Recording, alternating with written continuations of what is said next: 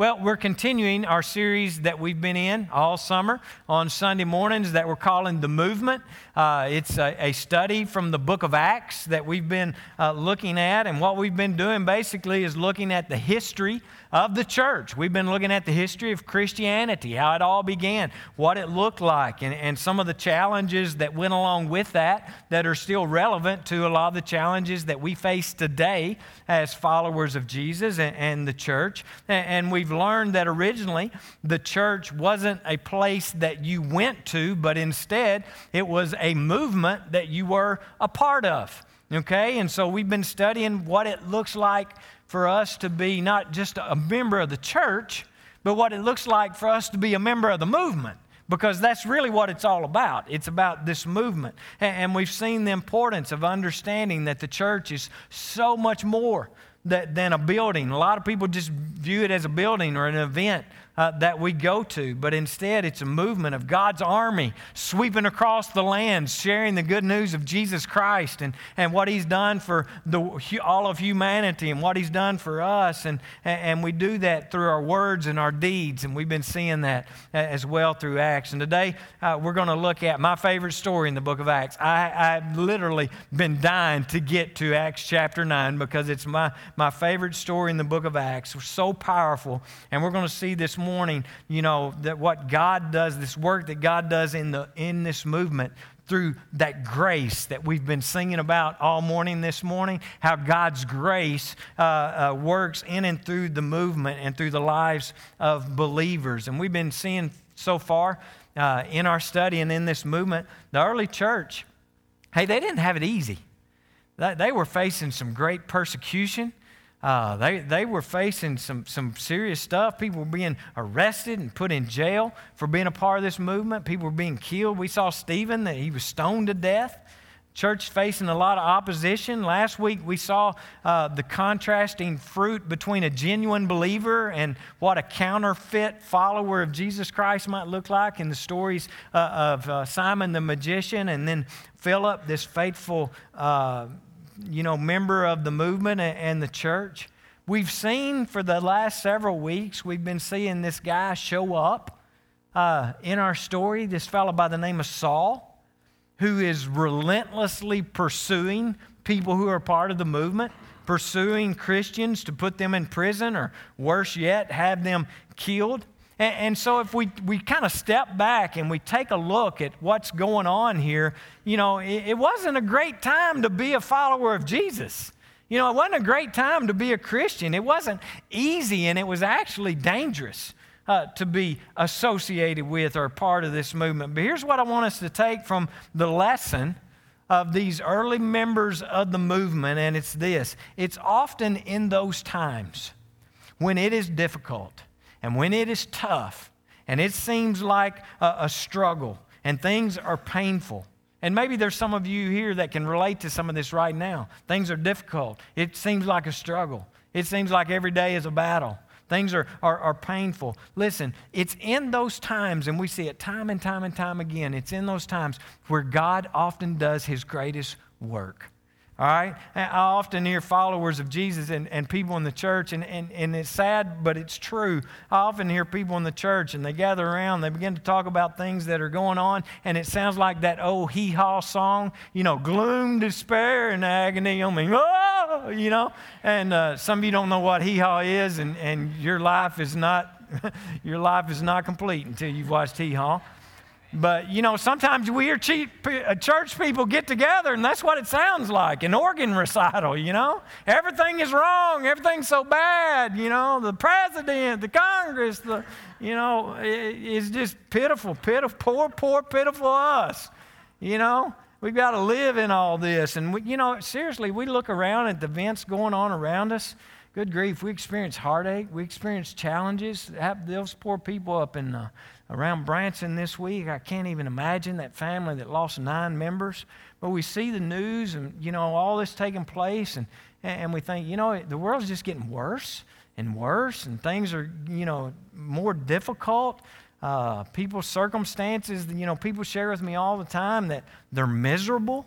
They feel like their future, they have really no hope for the future. And so, but here's what we're going to focus on today. And here's what we're going to talk about. Because here's what I know. It's often in times like that where we find ourselves in those places where there seems to be no hope, where there seems to be no hope for a future, that God does a work of pouring out His grace into our lives and through the actions of others that change things and make things different. And today, God, I believe, we're going to see a blinding light in our story today. I believe today God wants to show us this blinding brilliance of His grace and what it is and what it means to us and what it does and what it can do. I believe He wants to show us the effects that His grace can have on our life, the effects that His grace can have on your family, the effects that His grace can have on this great church and this movement. This morning we're going to see the amazing encounter of Saul with grace. We're going to see this amazing encounter of Saul with Jesus this morning. And we're going to see that this encounter with Jesus, this encounter with grace, it brings about a transformation that can only take place because of God, right? Only God could do what we're going to see here in this story today. And so here's what I want to do, since it's my favorite story, and I'm the one with the microphone, and I checked, and I've got full battery this morning. And so here's what I want to do. First thing I want to do is I just want to read you the whole story, all right? So pay attention. If you have your Bibles, follow along. But I just want to read you the whole story because it's awesome. And then we're going to go back through and we're going to break it down and look at some details of it. We're going to start verse 1, chapter 9. And about the time you think I'm going to stop, I'm not, okay? Just so you know, I'm reading the whole story, all right? Meanwhile, Saul, this guy we've been seeing for weeks, was still breathing out murderous threats against the Lord's disciples. He went to the high priest and he asked him for letters to the synagogues in Damascus so that if he found anyone there who belonged to the way, which was their name for the movement, all right, if he found anybody there who belonged to the way, whether men or women, he might take them as prisoners to Jerusalem. As he neared Damascus on his journey, suddenly a light from heaven flashed around him. He fell to the ground and he heard a voice say to him, "Saul, Saul, why do you persecute me? Who are you, Lord?" I love that question right there. Who are you? And before he even took another breath, he's acknowledging already who he is, right? Only God. "Who are you, Lord?" Saul asked. "I am Jesus, whom you are persecuting," he replied. "Now get up and go into the city, and you will be told what you must do." The men traveling with Saul stood there speechless. They heard the sound, but they didn't see anyone. Saul got up from the ground, but when he opened his eyes, he could see nothing. So they led him by the hand into Damascus. For 3 days he was blind. He didn't eat or drink anything. In Damascus there was a disciple named Ananias. The Lord called to him in a vision, "Ananias." "Yes, Lord," he answered. The Lord told him, "Go to the house of Judas on Straight Street and ask for a man from Tarsus named Saul, for he is praying. In a vision, he has seen a man named Ananias come and place his hands on him to restore his sight." "Lord," Ananias answered, "I've heard many reports about this man and all the harm that he has done to your holy people in Jerusalem. And he's come here with authority from the chief priests to arrest all who call on your name." But the Lord said to Ananias, "Go. This man is my chosen instrument to proclaim my name to the Gentiles and their kings and to the people of Israel. I will show him how much he must suffer for my name." Then Ananias went to the house and entered it. Placing his hands on Saul, he said, "Brother Saul, the Lord, Jesus, remember, who appeared to you on the road as you were coming here, has sent me so that you may see again and be filled with the Holy Spirit." Immediately, something like scales fell from Saul's eyes, and he could see again. He got up and was baptized. And after taking some food, he regained his strength. Saul spent several days with the disciples in Damascus. At once, he began to preach in the synagogues that Jesus is the Son of God. All those who heard him were astonished and asked, "Isn't this the man who raised havoc in Jerusalem among those who call on this name?" And hasn't he come here to take them as prisoners back to the chief priest? Yet Saul grew more and more powerful and baffled the Jews living in Damascus by proving that Jesus is the Messiah. After many days had gone by, there was a conspiracy among the Jews now to kill him. But Saul learned of their plan. Day and night they kept close watch on the city gates in order to kill him. But his followers took him by night and lowered him in a basket through an opening in the wall. When he came to Jerusalem, he tried to join the disciples, but they were all afraid of him, not believing that he was really a disciple. Do you blame them? He told them how Saul on his journey had seen the Lord and that the Lord had spoken to him, and how in Damascus he had preached fearlessly in the name of Jesus. So Saul stayed with them and moved about freely in Jerusalem, speaking boldly in the name of the Lord. He talked and debated with the Hellenistic Jews, but they tried to kill him too. When the believers learned of this, they took him down to Caesarea and sent him off to Tarsus. Then the church throughout Judea, Galilee, and Samaria enjoyed a time of peace and was strengthened, living in the fear of the Lord and encouraged by the Holy Spirit. It increased in numbers. That's grace. This is grace. Think about it. It was God's grace that met Saul on the road to Damascus that day. It was God's grace that brought Saul to his knees and blinded him. All right? It was God's grace and grace alone that worked in Saul's life to transform him from Saul the persecutor to Paul, the greatest evangelist to ever walk on the face of this earth. Folks, this is grace. And don't miss this. It's that same grace that is available to you today. The same grace. It's that same grace. It still transforms lives today. It changes the worst into the best, and we watch it and say, only God. I shared with you guys that were here last week the story about two guys that I used to work with that I found out now are Christians, and one's an evangelist and serving God, and I would have never in my wildest dreams imagined that they would ever even walk through the door of a church. That's grace, folks.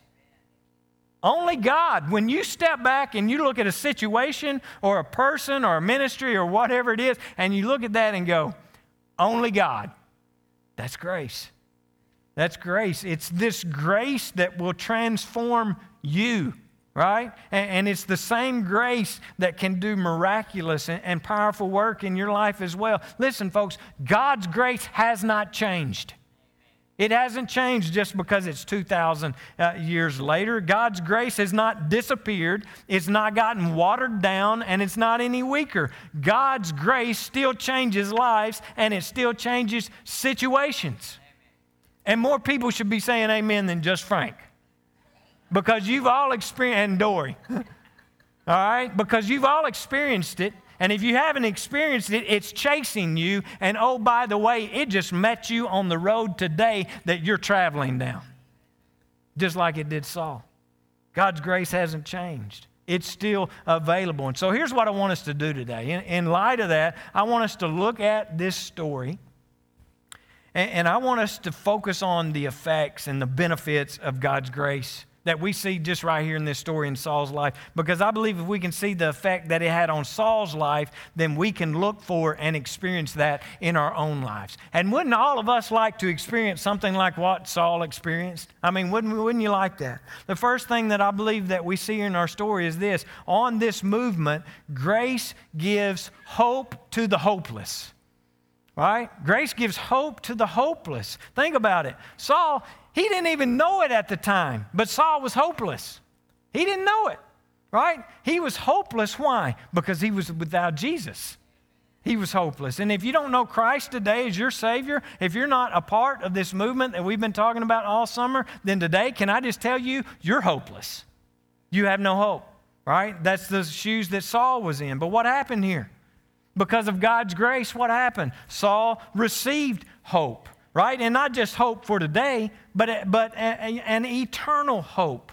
A hope that would change, his entire life. And not only change his life, but change his eternity. And oh, by the way, not only change his eternity, but he went on to write about 2/3 of the New Testament that has changed countless thousands of other people's lives, eternities.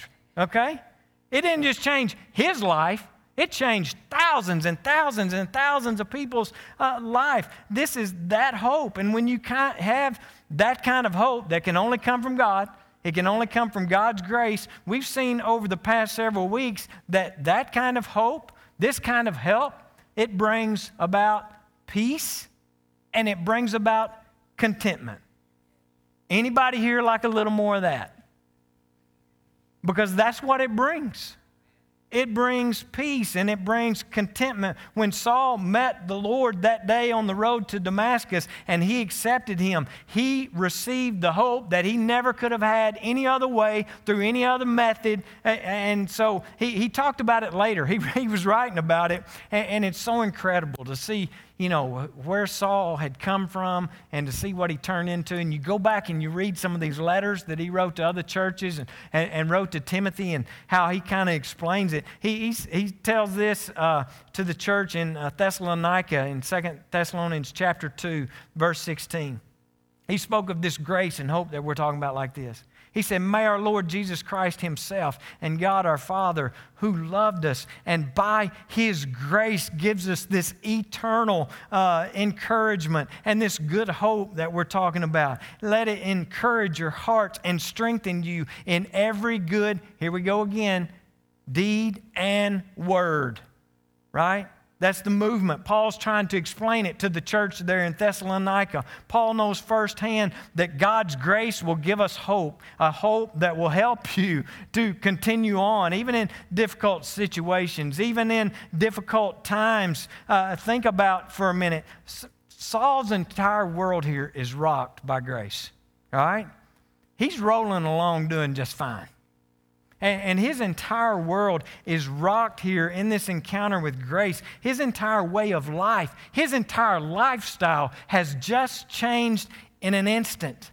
Think about what we've seen Saul doing up to this point. He'd been preaching, not Jesus. He'd been preaching the law. And anyone that opposed the law, well, they were arrested if they disagreed with it. Everything that he was in the past is now being totally challenged by grace. And it would have been easy for his life at this point to crash down around him. I'm sure as all these events took place there in the middle of the road, that he was thinking, well, this is the end or whatever, but it doesn't. He recognizes it as the Lord.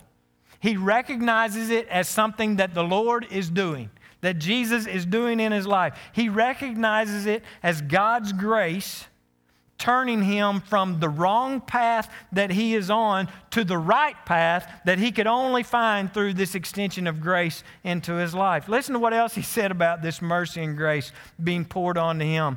He's talking to Timothy, his this little mentor that he has. 1 Timothy chapter 1 at verse 12. He tells Timothy this, "I thank Christ Jesus our Lord, who has given me strength, that he considered me to be trustworthy." Some of you here today maybe can relate to that. I can't imagine that God would consider me to be trustworthy to be an evangelist, a pastor, a preacher, a missionary, a teacher, whatever it may be. I thank Christ Jesus our Lord, who has given me the strength that he even considered me trustworthy, appointing me of all people to his service.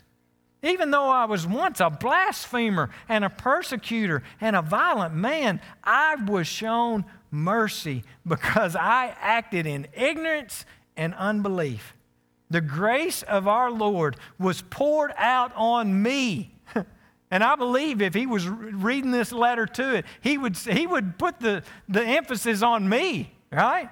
The grace of our Lord was poured out on me abundantly, along with the faith and the love that are in Christ Jesus. Paul recognized that it was only God's grace that brought him to where he was. Paul recognized that it was God's grace that blinded him on that day. He realized that he was hopeless without Jesus, right? And hopelessly headed in the wrong direction. And here's what I know. There are people that walk through the doors of this building every single week that are in the same shoes. They're walking the wrong direction. They're on the wrong path. There are people that you come in contact with every single day whose life has been moving a certain direction. It's always been going that direction, and so it's just going to continue in that direction all their life. And they know. People know because God puts in our hearts to know when we're not on the right path, right? And so they know it isn't the right direction. But many people feel like it's too late. You know, it's too late now. I've come too far. I've done too much, and it's too late. But that is exactly right there. That way of thinking is exactly why God's grace is so amazing. All right? Don't miss this. Because of God's grace, it is never too late. Because of God's grace, there is always hope for you. There is hope for your family. There is hope for your marriage. There is hope for your children. There is hope for the future, and it's only because of God's grace that we have that hope. No matter what direction you may have been going in the past or how many times you went around the stupid roundabout, right? It doesn't matter. God can meet you and will meet you on the road that you're traveling on. You don't have to change roads in order to meet God. He will meet you in the middle of the highway, right? And so He'll meet you where you are. And by His grace, He will show you where the exit ramp is to get on the right road. All right? It's by His grace. It doesn't matter what you've done or how you've lived or what direction you have been going all of your life. I hear stories all the time, and I'm sure you have too. You know, people that would say, you know, I've not been the kind of husband that I should have been. I've not been the kind of wife that I should have been. I've not been the kind of child that I should have been. You know, I've hurt so many people. I've stolen. I've lied. I've cheated. I'm just a bad person. And I'm like, so? So? I will take your list that you can make any day and put it up against Saul's. You lose. He was worse. He was badder. Right? Badder? I had not even a word. My wife been in education for 30 years and I still don't know how to speak English. Listen to what Paul says. Paul's writing to Timothy again there in 1 Timothy again, chapter 1, verse 15. Here's what he says. He said, here's a trustworthy saying that deserves full acceptance. In other words, listen. All right? Pay attention to this. You need to pay attention to this. Christ Jesus came into the world to save sinners. That's why He came. That was the point. He came to save sinners, and He says, of whom I am the worst. But for that very reason, don't you get it? He says, I was shown mercy so that in me, the worst of sinners, Christ Jesus might display His immense patience. And oh, has He been patient with Saul, right? Christ Jesus might display His immense patience as an example for those who would believe in Him and receive this gift of eternal life. Paul considers himself the worst of sinners. I mean, think about it. He was a persecutor of the church. He was a persecutor of Jesus. He was a violent man. He approved of the murders. He was there as Stephen was being murdered and condoned it. He was having Christians arrested and put in prison. All that, it's bad. But there is still hope because there is God's grace, which gave him hope for this new life for this new creature, this new person that he would become, an eternal life, a life that is abundant and full and worth living. And no one in this world is exempt from the exact same change and the exact same grace that Saul received. No one is without hope. No one is without hope. And we should never give up on anyone because of God's grace. Preaching to the preacher right now. Because honestly, some of you that are even here this morning, I gave up on. And then you step back and go, but God didn't. And it was His grace. God's grace doesn't only provide hope to the hopeless. I love this. On this movement, He gives help to the helpless. I need His help. I can mess up a rock pile, folks. I need all the help I can get. That song we sang there during the offertory, ever since we've been singing that song just stays in my mind. It's almost like a continual prayer. You know, Lord, I need You. Lord, I need You. Every hour I need You. Every moment I need You. And so His grace gives help to the helpless. What do we see happen here? We see Paul go from this extremely evil opponent and powerful persecutor of the church. We see him in an instant go to an absolutely helpless individual. In an instant, right? Who is now totally dependent on others just to get him to the next city that he's traveling to. Can I just tell you, when you think everything is going your way, when you think you're something special and you've got it all figured out, and you've got things under your control and you're just coasting along the Damascus highway, you know, it's in those times that our pride will keep us from receiving the help that we actually need. And so we have to be careful about that and understand, Lord, I need You. Lord, I need You. Every hour. I need You. You know, when things are going smooth, when life just is coming at us with no problems at all, we don't understand our true helplessness. And Saul, he's a powerful man. He's a powerful man on a mission right here as he's traveling down the Damascus road. But when the Lord strikes him blind, he's forced to recognize his helplessness. Sometimes it takes something like that in order for the Lord to get our attention. And in an instant, he's forced to recognize just how helpless he is and that he needed help. Right? Here in chapter 9 again, back at verse 8, we read earlier, it says, Saul got up from the ground, but when he opened his eyes, he couldn't see anything. So they led him by the hand like a little child to Damascus. Right? So God does what He does through grace, and He provides the help that we need while we're here on this movement. The Lord provides help for Saul, number one, to get to Damascus, the next step. Saul has to have help. Sometimes on the journey, we have to have help. We have to have someone that will help us take the next step on this movement. But then He provides the real help that Saul needs, and it comes through someone named Ananias. Ananias is huge in this story. Huge. Look at it again, starting in verse 10. In Damascus, there was a member, a disciple named Ananias. The Lord called him in a vision. Ananias! Yes, Lord, he answered. The Lord told him, go to the house of Judas on Straight Street and ask for a man from Tarsus named Saul, for he is praying. So what is God doing here? All right. He's laying it on someone's heart that is a part of the church.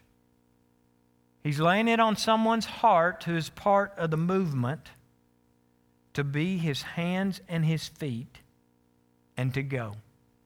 So what's happening? He's calling to Ananias and saying, it's your turn. It's your job. Here's what I need you to do. Right? And so, you know, like we've been seeing, to be a part of the movement means that we're available to be sent. To be a part of the movement means that we're willing to go wherever He says go, and we're willing to give up whatever it is that He says to give up. And that's the situation that Ananias has been put in right here. And we don't know, it says that Ananias is going to find him praying. We don't know what Saul is praying here at this time, but you can nearly bet that he's probably seeking forgiveness for his past. He may be singing the song, Lord, I need you. Lord, I need you. I'm sure he's praying some kind of prayer of belief. Then it goes on to say in verse 12, in a vision, he has seen a man named Ananias. Now, I just want to stop right there. So God went to Ananias and said, I need you to go. He goes to Saul and he says, there's going to be a man that's going to come to you named Ananias. I just stop right there sometimes and wonder, what if Ananias wouldn't have been obedient? What if he wouldn't have gone? Saul was looking for a man named Ananias. What if Ananias would have just shrugged it off and go, oh, that wasn't God speaking. I just had pizza before I went to bed. What if? I don't know. But luckily for us, he says, a man named Ananias will come and place his hands on you and restore your sight. Lord, Ananias answered. Lord. Can you hear him saying this? Lord. I've heard many reports about this man and all the harm that he's done to your holy people in Jerusalem. And he has come here, by the way, in case you didn't know, Lord, he's come here, by the way, with authority from the chief priest to arrest everyone who is a part of the movement, who is calling on your name. So basically, I believe Ananias is saying the same thing that I would have said when we feel like God's asking us to do something we're not comfortable doing. Are you crazy? You've got the wrong guy. I'm not qualified. I can't do that. That's too hard. That's too dangerous. I can't go there. This is insane. But look at verse 15. But the Lord said to Ananias, go. Listen, this man is my chosen instrument to proclaim my name to the Gentiles and their kings and to the people of Israel. I will show him how much he must suffer for my name. And folks, this is what the movement looks like. It's when people are available and it's when people are obedient. God does things that no one could ever dream or imagine, right? Verse 17, so Ananias goes, I'm sure reluctantly, I'm sure fearfully, I'm sure thinking this is the craziest thing that I could have ever done. But he went to the house, he goes in it, places his hands on Saul, and he says, he's softening him up here. I get this. This is like preacher talk. Brother Saul, Brother Saul, the Lord, Jesus, that guy who appeared to you on the road as you were coming here, that guy, remember him? Remember that incredible thing that happened? He sent me, all right? I didn't come on my own. He sent me so that you may see again and be filled with the Holy Spirit.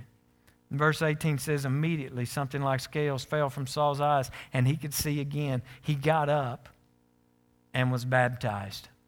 I just need to stop right there and go, some of you need to let that speak to you. Because when we place our faith and our belief in Jesus and we follow him and we become a part of this movement, we're instructed and we see time and time again the very next step after we accept Christ is to be baptized. He got up and was baptized, and after taking some food, he regained his strength. Saul came to believe in Jesus, and now what's happening? He's receiving the help that he actually needed, not only by getting his sight back. That was just a way of getting his attention, right? Not only by getting his sight back, but also by receiving the Holy Spirit by the laying on of hands of this one in the congregation who was obedient, who did what God called him to do and asked him to do. The Lord had told Saul that, he'd been persecuting him in the story. He says, why do you persecute me? But he's speaking to that as, Paul's been persecuting the church. And don't miss this. Paul had been persecuting the church. He's trying to destroy the church. But now Jesus is helping Saul through the very church that he had been persecuting. That's where his help came from. was from this movement that he's trying to destroy. And I don't know about you, but I've seen countless situations when the complete opposite of what I expected actually occurred. I mean, a lot of times we can look at things and expect them to turn out a certain way, but even God did it in a totally different way than we could ever imagine. Some of you have experienced that. Listen, Saul expected to travel down this road to Damascus and go arrest some more Christians, right? But instead, Christians help him come into a relationship with Jesus, right? And I love this part of the story that we normally just read over and miss. But not only did God help Saul to realize that he was helpless, but we can't overlook Saul wasn't the only one that was helped by grace in this story. He also helped Ananias by giving him the strength and the courage to do what it was the Lord was asking him to do. He was a recipient of grace. He was receiving help because he was helpless in this situation. Think about this a second. Let's say that you know someone who you've crossed paths with, and you know that they've threatened to bring you harm. They've threatened to harm you or hurt you. Naturally, you would probably want to avoid that person, to hide out, maybe to avoid it at all costs. But God says, don't worry about them harming you. Here's what I want you to do. I want you to go to their house and visit with them, right? Instead, go over to where they are and let me use you to bring that person to healing in the name of Jesus, the one that's been threatening and the one that's been persecuting you all along. Listen, Ananias needed help. He needed help. That wasn't something easy that he did, and the Lord gave it to him too, because he realized that he is helpless without the Lord and his help. And I'm going to say there are probably some things in some of our lives today that we need to realize we are helpless over, right? There are some situations that we are helpless to fix, or we're helpless to overcome. And it's in those times that we can turn to the Lord, and it's through His grace and find this help that we need in our lives. And it may be that you just need to take the next step and accept Christ as your Lord and Savior. It's a step of salvation. He will give you the help that you need to be able to do that, right? It might be overcoming a particular sin that you've been struggling with. It might be to do something that will require a huge amount of strength or courage for you to go or do or say or phone call or text or whatever. Listen, through the grace of God, He wants to help you. If He's going to use you, He's going to provide you, right? He doesn't, we talked about it a few weeks ago. He doesn't call the qualified, He qualifies the called. He doesn't call those who are equipped. He equips those that He sends. And He does that through His grace. In fact, it's not that the Lord is dying to help, but that He has already died so that He can help. Listen, it was through His death and the power of the resurrection that we know that He can help because, oh, by the way, He defeated death. Okay? So He can just about handle anything from that point. And so if He can defeat death, don't you imagine that He could probably help you? Anyone?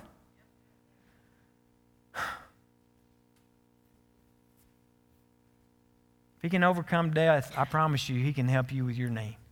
He can help you with your weaknesses. He can help you with your struggles. And praise God, His grace gives help to the helpless.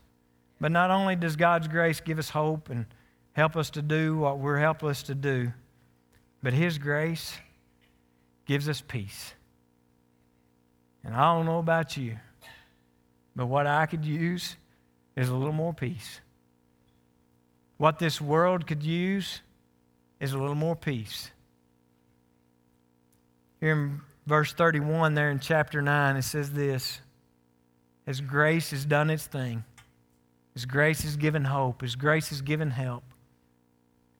His grace has given Ananias the boldness to go and do what God's called him to do. The result of all of that we see in verse 31. Then the church throughout Judea, Galilee, and Samaria enjoyed a time of peace, and they were strengthened. Living in the fear of the Lord and encouraged by the Holy Spirit, it increased in numbers. Because the movement's going to move. And the movement's going to grow. And it's going to do that not because of what you can do, but because of what grace can do. So maybe you're here today. I don't know. I don't even know all of you. Maybe you came in here today feeling hopeless. Maybe you came in here today feeling helpless. Some of you walked in here today just feeling plain worn out because you've been asleep. I'm kidding. Y'all know what I'm saying? We get to the point. Hopeless, helpless, tired.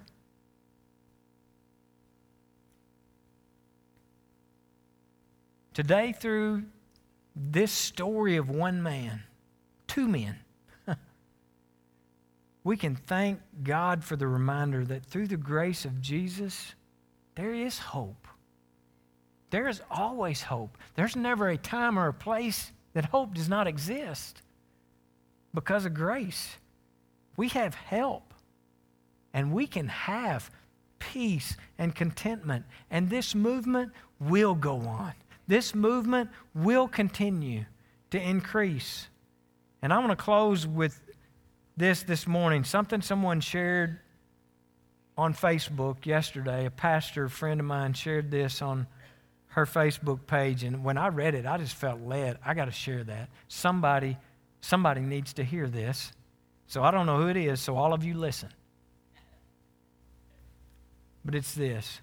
Step out of the history that holds you back and step into the hope that will move you forward.